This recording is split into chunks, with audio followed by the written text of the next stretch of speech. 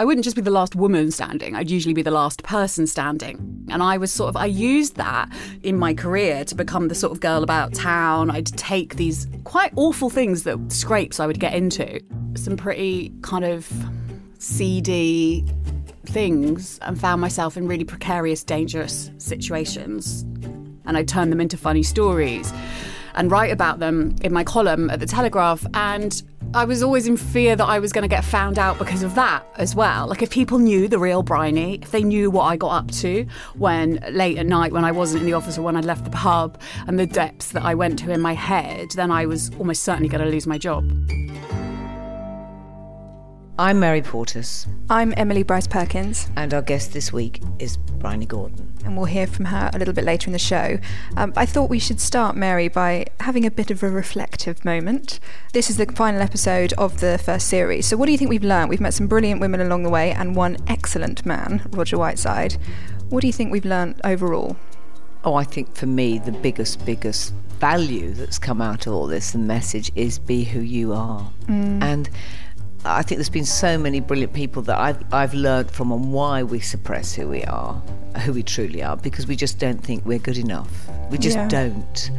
And when you are true to yourself, even your vulnerable flaws is where the power is. And I think each and every one of them, from Elizabeth talking about failure, but the failure is what made her, is how she grew. From Viv sort of being the person she thought her parents wanted her to be, the bright academic. Of course you can't be a comedian, that's ridiculous. You've got to go down into one of these big jobs. And then she suddenly decides in her late 30s, I can do that. And I suppose for me the message is to everybody, you don't need to leave it that long. And even if you do leave it that long, there's still joy when you discover the real you. That's what's just so exciting. And I am looking down the barrel at 60 and I'm thinking, I've still got much to discover. It still excites me. So I'm 34, and when I was going into the world of work... Is that what you are? Had you done for about 54? Oh, I'm so sorry. She's so mean. How long have I been working? About 15 years, I guess, the world of work. There was nothing like this. If I'd had a podcast, or even just the books that these women have written, that you've written, I think that would have helped me so much. Like, I just think I'm so thankful that we now have this dialogue and this narrative is happening. It's so good for the younger women coming up, and I know that we are already having an effect, and that makes me so happy. And the older, so many women have written in and said, I just made a decision to change now. I'm just not gonna have this suppressed feeling anymore, this feeling that I'm just not good enough, or I'm not right for this job, or they don't rate me. I'm just gonna move on from here. I am right. My feeling, my instinct's right. I'm gonna listen to it. I think instinct has come out as well, hasn't it? I mean, that's what we learnt with Roger, especially. He's a man that doesn't read business books, doesn't go on about everything that he does kind of inside out. He just sort of knew. He just feels it, and I love that. What was interesting on him though was that he knew that he was a man, and that he'd had quite a nice life in business by being a man. There wasn't those huge struggles, but he was able to see where the struggles were. And because he was a decent human being who used instincts and really simple moral values to guide him through business, he ended up managing a business that has that all the way through its DNA, and therefore that comes across to the people who shop with it, because when you're buying into something good. And I think that's what we're going to see in the future. We're going to see businesses that are going to be based on just decent moral behaviours. They don't have to be saving the world or putting out these false claims, but I think we're going to be buying in the future and thinking about where we buy and who we buy with. One thing for me is confidence, and I think I'm someone, people always assume that I'm confident, and we talk about that with Bryony around the fact that, confidence is a trick. So I'm looking forward to hearing about that. Is it a trick with you, by the way? With me, it's more like, smile therapy. If you smile, you kind of naturally become a bit happier. And I think if I walk into a room acting confident, I'm going to have a much better time in that room and a much better response from people. True. So even if I'm not feeling it necessarily, I'm helping myself by projecting a certain way. And I think that's just always been my trick. It's interesting. I'm going to go on this because it is interesting, because when there's been times when I've said to you, this hasn't happened or we haven't had that, you'd always give me a smile back, even though it could be really terrible. But you do. I do. And I love that. And you go, yeah, no, but it's being dealt with or whatever. And you'd sweep it, and it might not be being dealt with, but you've swung underneath It's never being dealt with. I know. Abby, my PA, does the same. She goes, it's being sorted. And I just go, okay, that's... No, it's true. No, but you do that. You don't go into the... It's wasted energy. So, Mary Portas, Series 2, how are we going to up our game? Well, I'd like to hear from some older women and how Yes. they've changed. I think that's really important. I'd also like to hear from young 20-somethings going straight out to the workplace, because so many of us think that my generation's the dinosaurs of businesses, but there's still some young upstart businesses that are behaving like dinosaurs. Yes. So I want to get to the bottom of that. I'd also like to hear from some people, the amount of people. I'd like to read out more of what we've had, the feedback, because there's some incredible stories that people are writing to us. Like we have a backlog on all social media of people saying help, or I want to tell you my story. And I just thought give, like I give a little chat on some of my great heroes, I'd love to give a little, oversight on some of those that are coming in. Anything else you feel? Some more men, because I think what we realise, and especially you've done a few talks. You're such a dirty girl, aren't you? That's all you care about is men. Some more men. Did you hear the perfume? I was twirling my hair. Yeah. She really was. So please get in touch with us. We want to hear your stories. Good, the bad, the ugly, things you've achieved, things that you've failed at, things that you're concerned at. And we might find people who can give answers. I'll try my best. Emily will also try her best. But I'll also think we could put it out to some great women in business. So Emily, where can everybody get in touch to? They can email worklikeawoman@portasagency.com. Also, if you're going to find it difficult to write a long email, do a voice memo. Tell us the story live. That'll be even more exciting. Exactly. That's worklikeawoman@portasagency.com. Do you have any news? No. Do you have any news? No. We'll get to the Bryony interview after this short message. This episode of Work Like a Woman is sponsored by NatWest. To help more women in the UK start their own business so that they can work like a woman, NatWest have launched a new crowdfunding programme called Back Her Business. They'll help you raise money for your business through crowdfunding and offer free coaching, mentoring and opportunities to meet like-minded women, with the possibility of up to £5,000 in grant funding. To find out more, including what type of projects are eligible, search NatWest Back Her Business. And now, here's Bryony.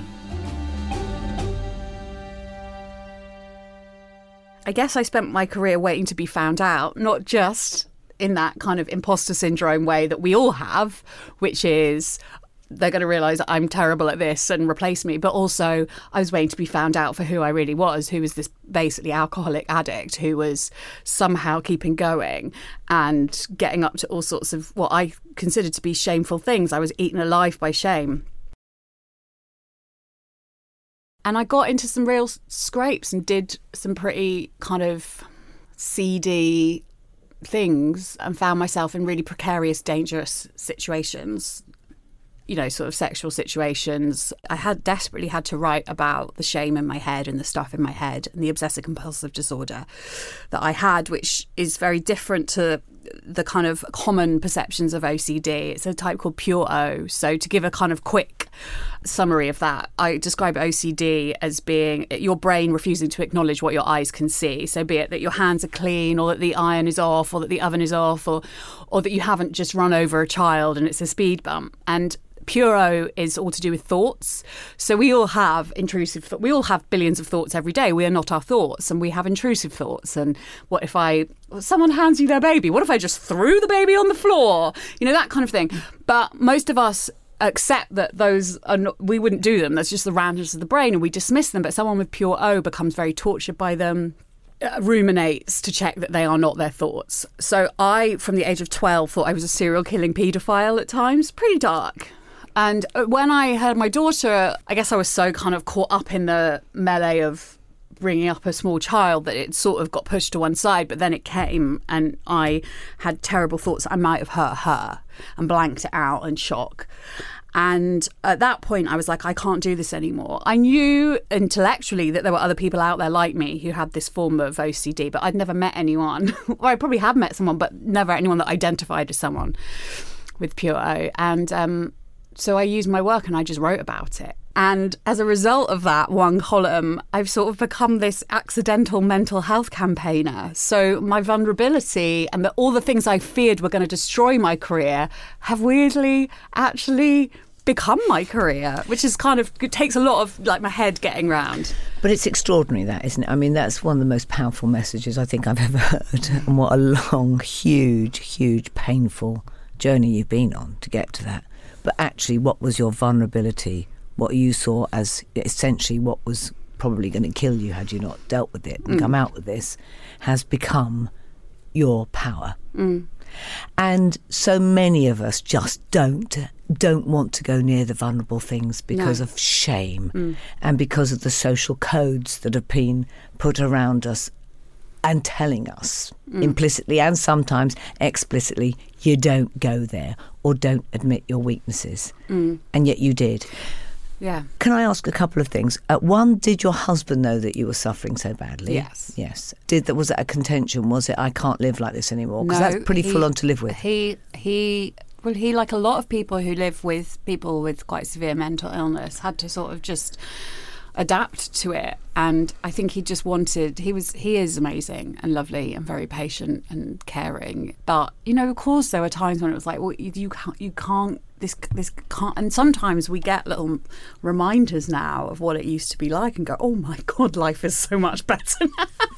You know, I used to be asking him the whole time, do you think that I might have, last night, do you think I might have done something to my daughter, you know, after you went to bed and I'd had a few too many glasses of wine and I was drunk, and he'd be, can you imagine hearing that from your wife? And of course, he knew, the irony of people with this type of OCD is that they're probably the least likely people to do something. Do the things. Because I guess most serial killing paedophiles don't turn around to their partners and be like, you know, unless they're calling their bluff, of course. And what about your work? Did anybody at work, didn't your editors go, Bryony, these people would have seen you working, they'd have seen you out on the bars? I think I was a really good actor. I think a lot of alcoholics and addicts are, you know, we have this notion of alcoholism as someone slumped on a bench and or drugs. Yeah, or someone with a needle in the and actually I was really good at normalising it. You know, I in a way I made a career out of it because I would write these kind of ha ha ha, this hilarious thing happened to me, and everyone would go, God, I live my life vicariously through you, Bryony, and I'd be like, phew, got away with that one for another day. So I think people were genuinely, when I sort of came out with the whole truth, I think, like even friends from school, sort of a friend of mine, I remember when I wrote my book, Mad Girl, about my mental illness, a really good friend of mine who I've known since I was a child sent me a letter going, I had no idea that this was what you were going through and I'm so sorry I didn't. And I was like, you don't have to apologise, you know.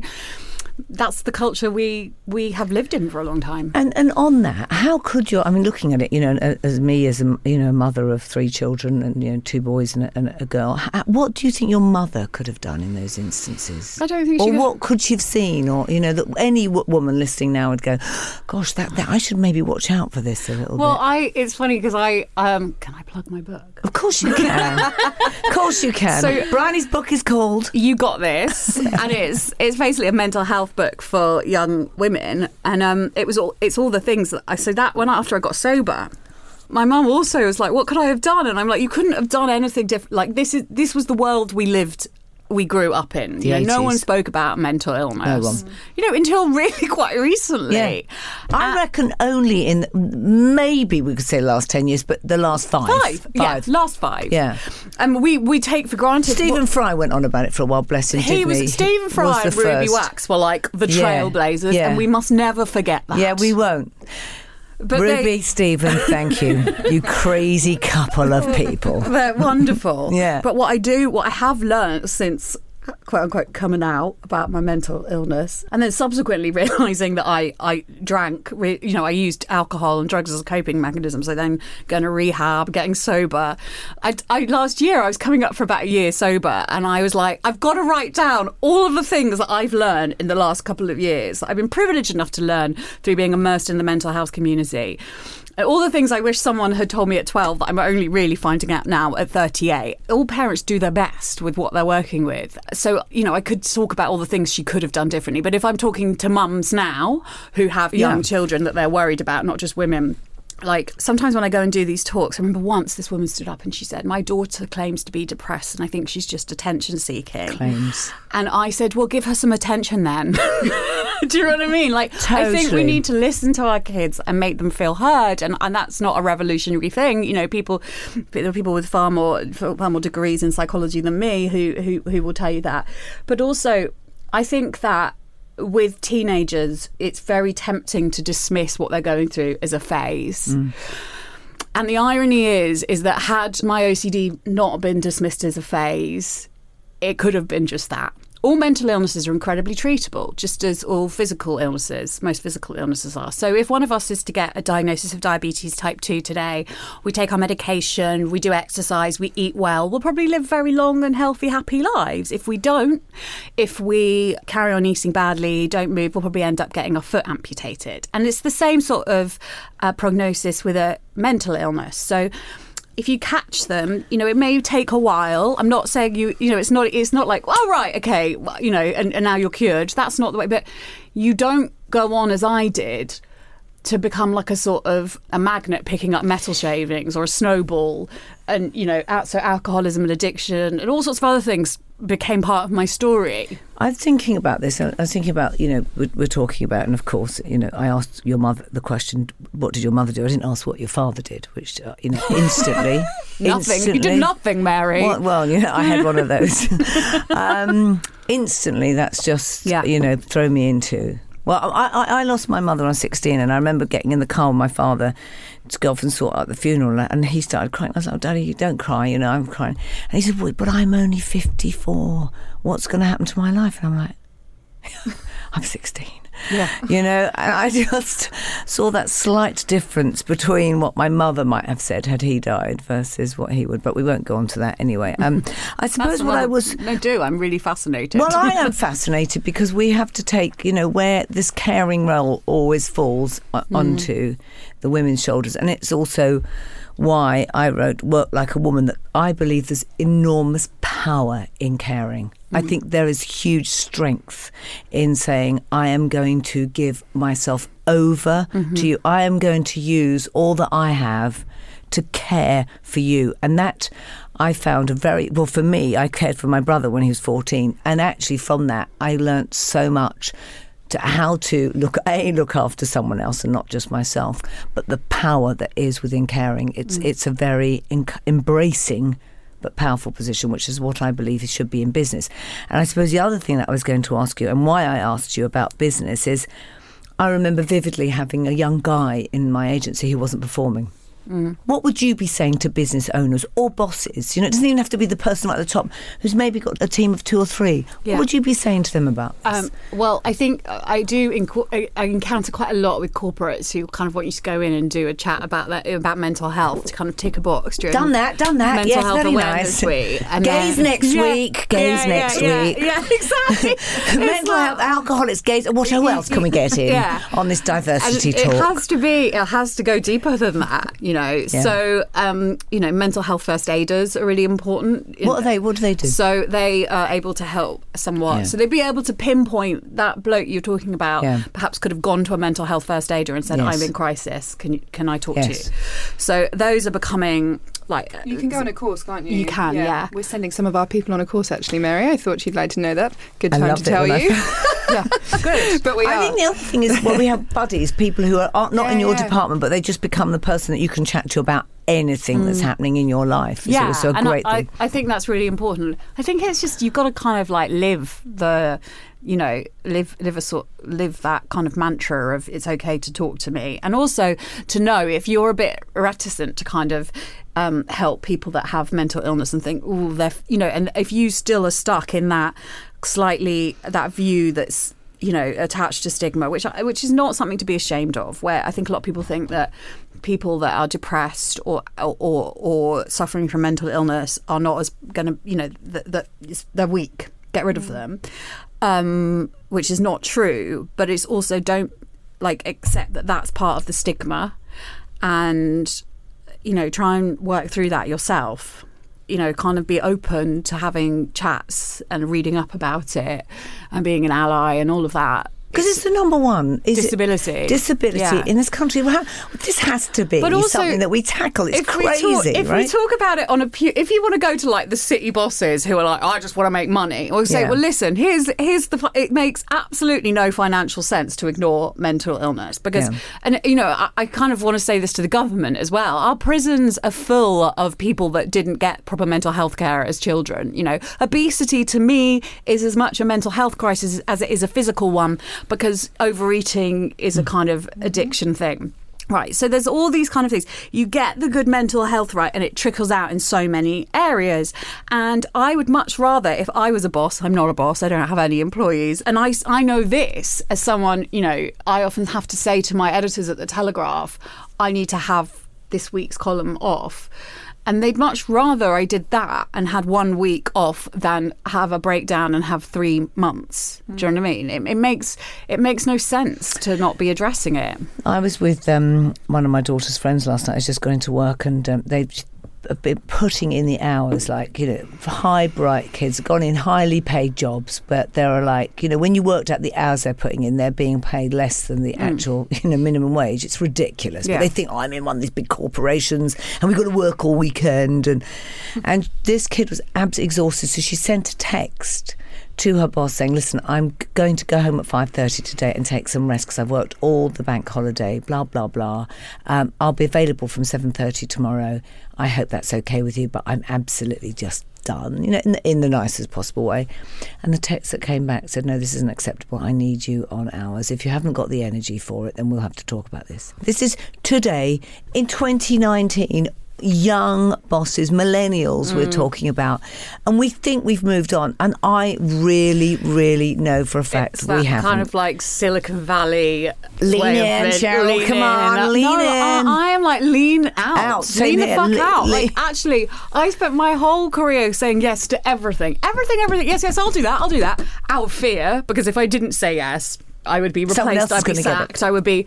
And actually, so we talk about the power of saying yes to everything and being there and turning up. But for me, I've learned there's a huge power in saying no. Absolutely. And just going, actually, no, I'm not going to do this. Absolutely. I'm putting a boundary down.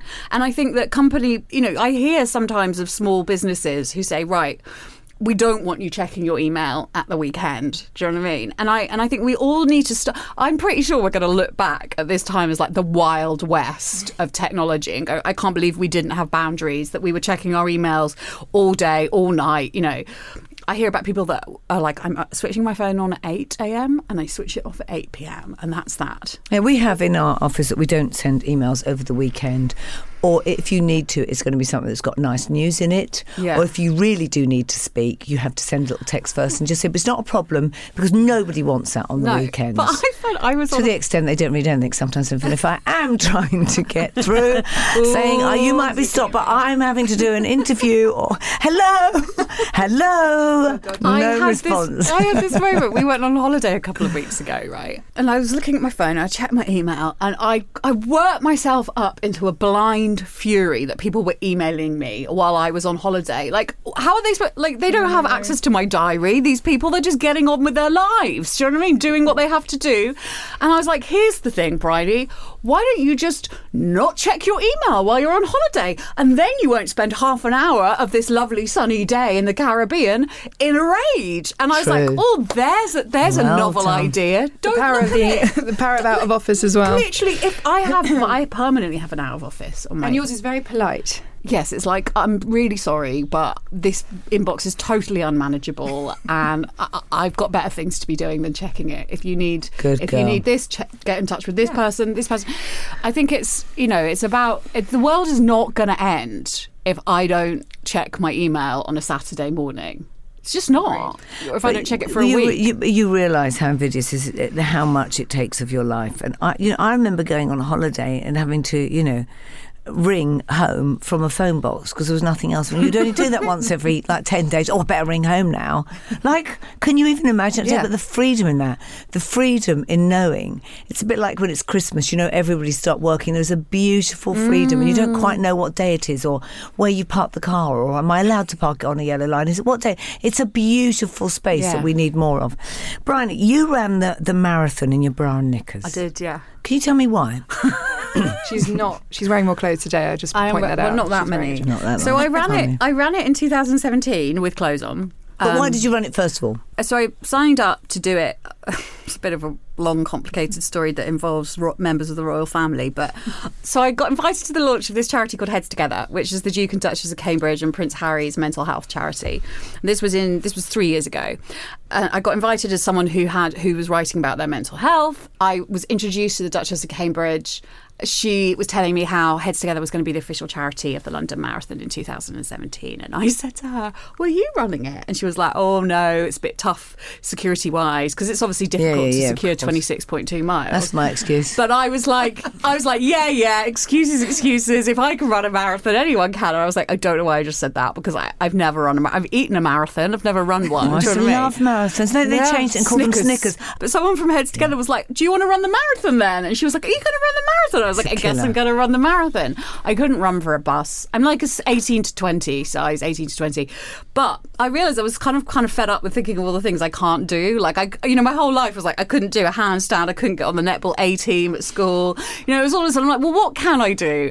So I was like, I can sign up. I can download Couch to 5K. And then I did that. And I was like, then I can download Couch to 10K. And then before I knew it, 6 months later, I was crossing the finish line of the marathon. Good girl. And it was amazing. And all sorts of fantastic things came out of it. Like, I interviewed Prince Harry for my podcast about his mental health. But then afterwards, I met this plus-size model called Jada Cesar, and she could not believe it that I'd run a marathon. She was like, it wasn't like she thought I was lying. She was just like, girls like us, we're not allowed to run marathons, are we? And I'm like, yeah, no, we are. Because it is painful with boobs that size, I don't know. I've never isn't run it painful without them. Oh, but is it painful with boobs? No, You've got a really good bra. I've got a really good sports bra. Yeah. And I said, well, let's see if we can get some places. I'll take you around. And so, Matt, like I got the bug by then. And I'd realised that exercise was not about losing weight. Do you know what I mean? It wasn't about the losses. It was about the gains. I was getting so much mental clarity. It was really helping my mental health. Yeah. And I got sober and all of that jazz. So we were training, and it was like 2000. It was the beginning of 2018, and it was the Beast from the East. It was absolutely freezing. And I said, why don't we just do it in our underwear? Just to really make the point that all runners... bodies come in all different shapes and sizes, but also because we don't see the textures of real bodies anymore. People just filter everything out. I love this was a sober decision as well. This was a totally sober decision. I also wanted to kind of reclaim my body, that it's not just about being attractive, like fuck that shit. So my body has given birth, I've got through alcoholism and addiction, it's done all sorts of really cool things. So we ran the marathon in our underwear, and it was so fun. And the amount of people that ran up to us and were like, oh yay, well done you, we couldn't do that, we're ashamed of our bodies. And I'm like, your body that you're running a marathon with, this shit is ingrained within us. Self-loathing, we call it self-deprecation, but it's not really. It's like, if I give you a compliment, most women will turn it into an insult, like, oh, I like your jacket, oh yeah, but I got it from Primark, and it and it shows off my bingo. It's like, whoa, I just was being nice to you. And do you think that this is particular to women more than men? I think, look, I'm sure it is. I don't, I can't get into the male brain, but I know that it's completely, if we are obsessing over our looks and what we don't have and what we need to do next, there is a patriarchal thing behind this. We're not spending our energy doing the shit that really matters. And people often say to me, I wish I had your confidence, and I don't have confidence. But what I do have, I have those thoughts every day as well. It really do not have confidence. No, but I'm like anyone else. Like, confidence is a trick. When you took your clothes off to run naked. Well, I wasn't naked. Within your knickers and bra. Right? Okay, when you took your clothes off to run in that you've got to feel pretty confident. I tell you what I have. I don't have confidence, and I have the same thoughts about my body as everyone else. As I said, I'm a size 18 to 20. But what I do have is a desperate need not to waste any more of my energy hating on myself. I'm done with it. I'm not going to do it anymore, okay? And I'm not going to play that game where I'm like, I wish I could get rid of my chins, or I'm not going to, every time someone takes a picture of me, like, oh, let's get a picture, I'm not going to go, oh, can I check that? I'm not going to do it. I'm just not going to do it. Like, I don't need to filter myself. I'm fine as I am. I don't use filters on my Instagram. Someone said to me, yeah, but what if it cheers you up? What if it's a little bit of... And I was like, I'm not going to get happiness out of being cheered up by making myself look like something I'm not. Does that make sense? It totally does. It completely and utterly... happiness comes from the truth, though, doesn't it? And it does. And connecting back to who you truly, truly are. Even that sometimes can be scary, but deeply that is where it lies. We learn in rehab that connection is the opposite of addiction.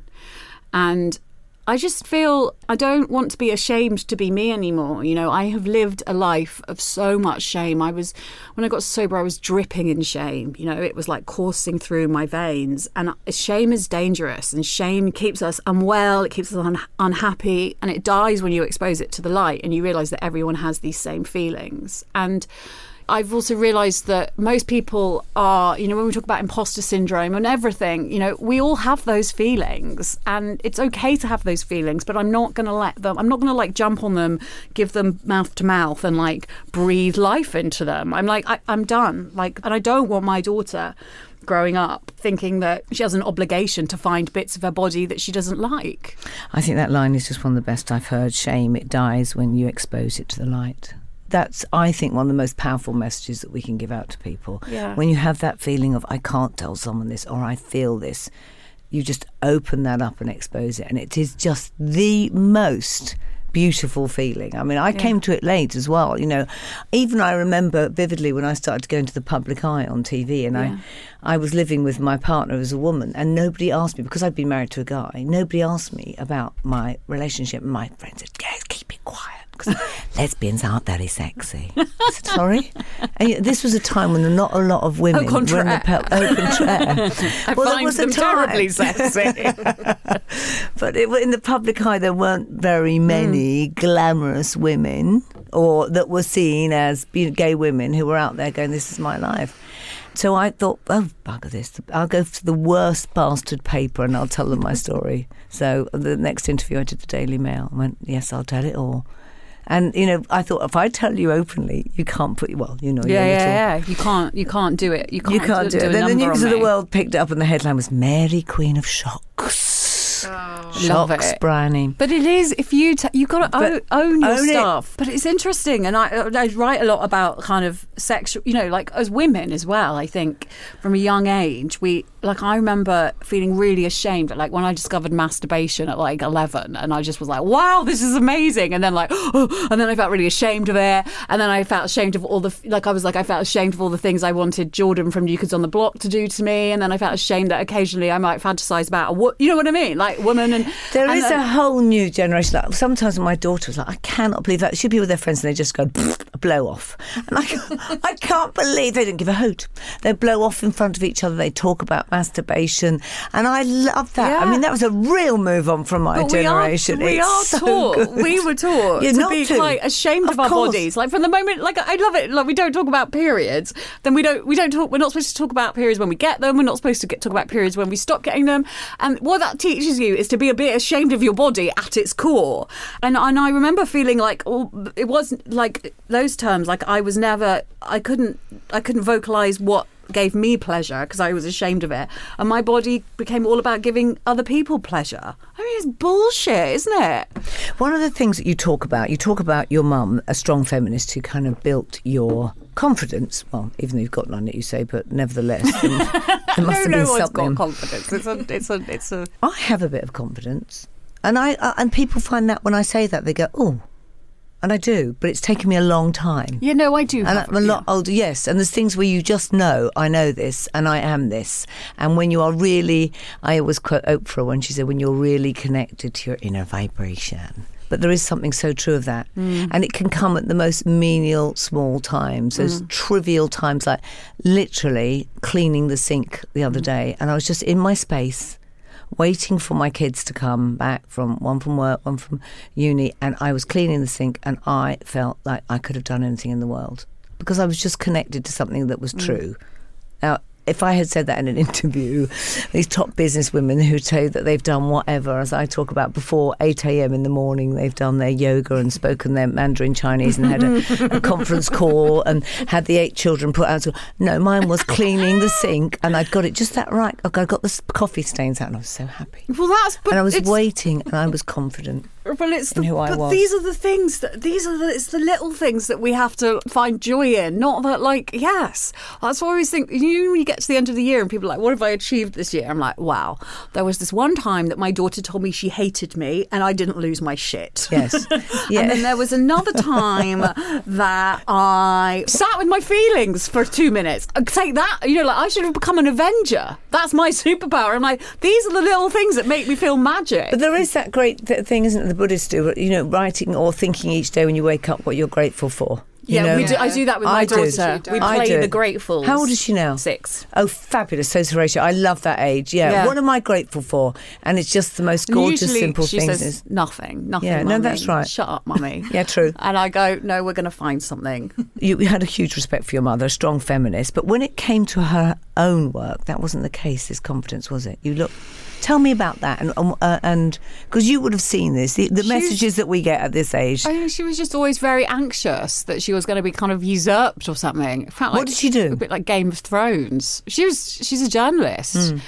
I remember that sort of. She never had confidence ever. But she was successful. She was successful, yeah. But she'd always say things like, I'm so stupid, I'm pathetic, I'm useless. You hear stuff like, kids are sponges. I always say, don't trash talk yourself. Just don't do it. And I say it to her still now. She's like, I'm like, you've just lost your car keys. You're not a pathetic failure of a human being. But from the way she talks about herself, you'd think she was.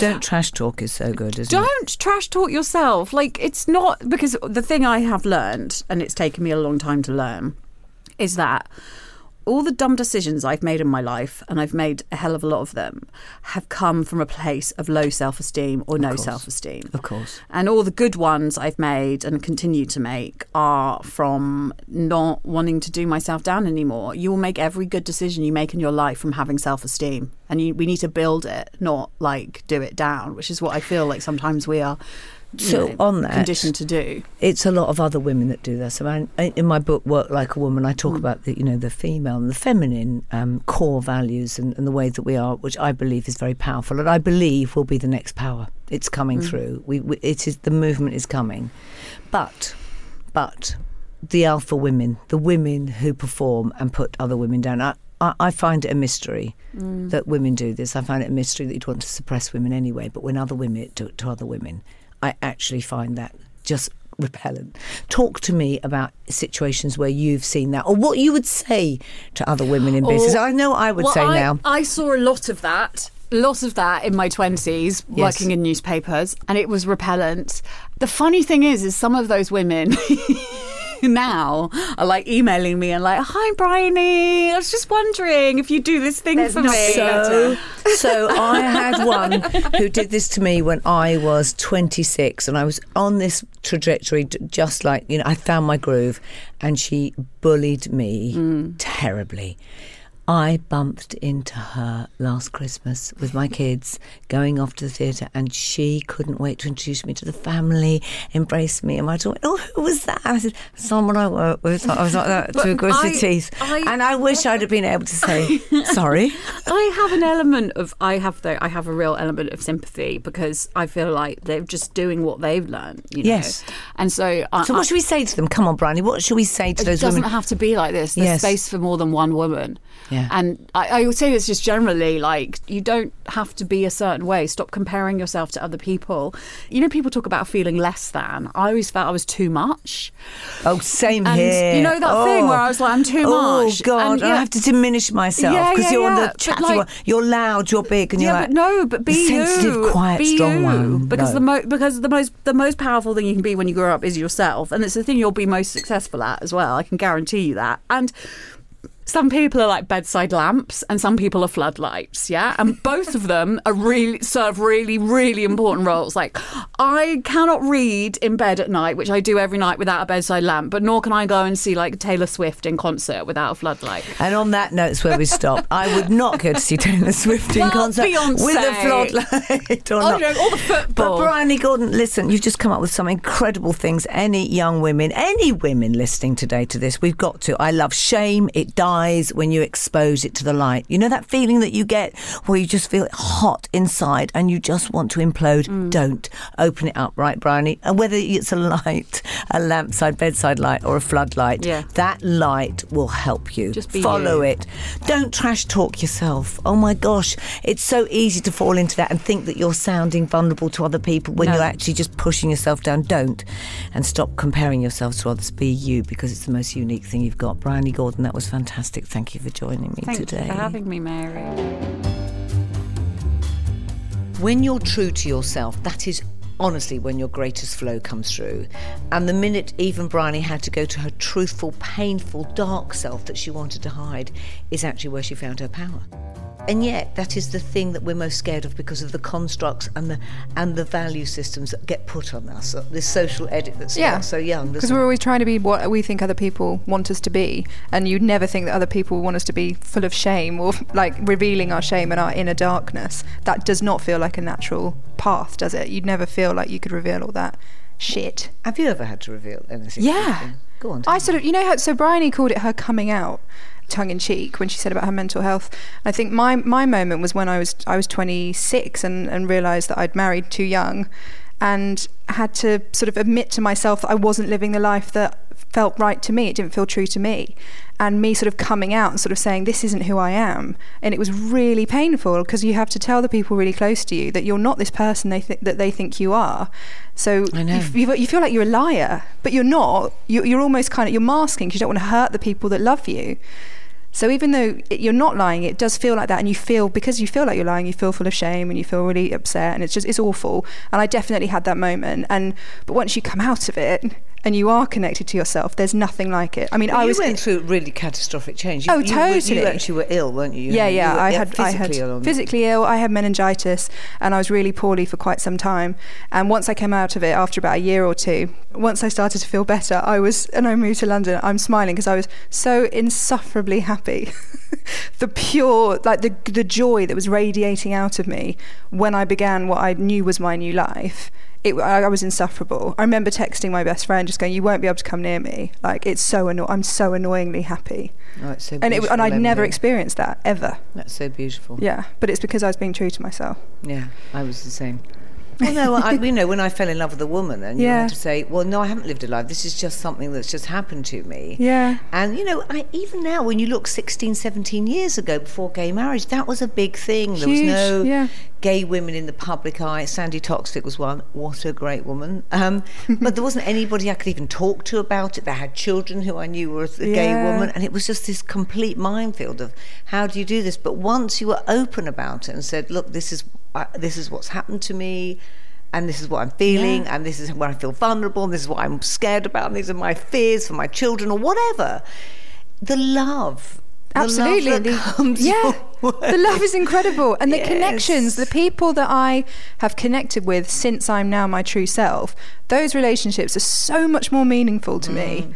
And I love those people so much more. And there's nothing against the people I knew from before, but they weren't loving the version of me that I truly was. So and that's the same with work, isn't it? Yeah. There'll be businesses that you're in, and you know that business isn't connecting with who you truly are and making you joyful. So please, anyone who's listening, it's not you. It's just not you. We all get put into positions in life that just aren't us, and finding us is where our true power is. Exactly. And what a better example than Bryony. So let's listen to the gospel from Mary Portas. Yeah, well, I'd love to think I'm writing a bit of gospel, but I'm not as good as these people. Maya Angelou. I don't know if I continue, even today, always liking myself. But what I learnt to do many years ago was to forgive myself. It is very important for every human being to forgive herself or himself, because if you live, of course you're going to make mistakes. It's inevitable. But once you do and you see the mistake, then you forgive yourself and you say, well, if I'd have known better, I'd have done better. That's all. So you say to people who you think you may have injured, I'm sorry. And then you say to yourself, I'm sorry. If we all hold on to the mistake, we can't see our own glory in the mirror because we have that mistake between our faces in the mirror.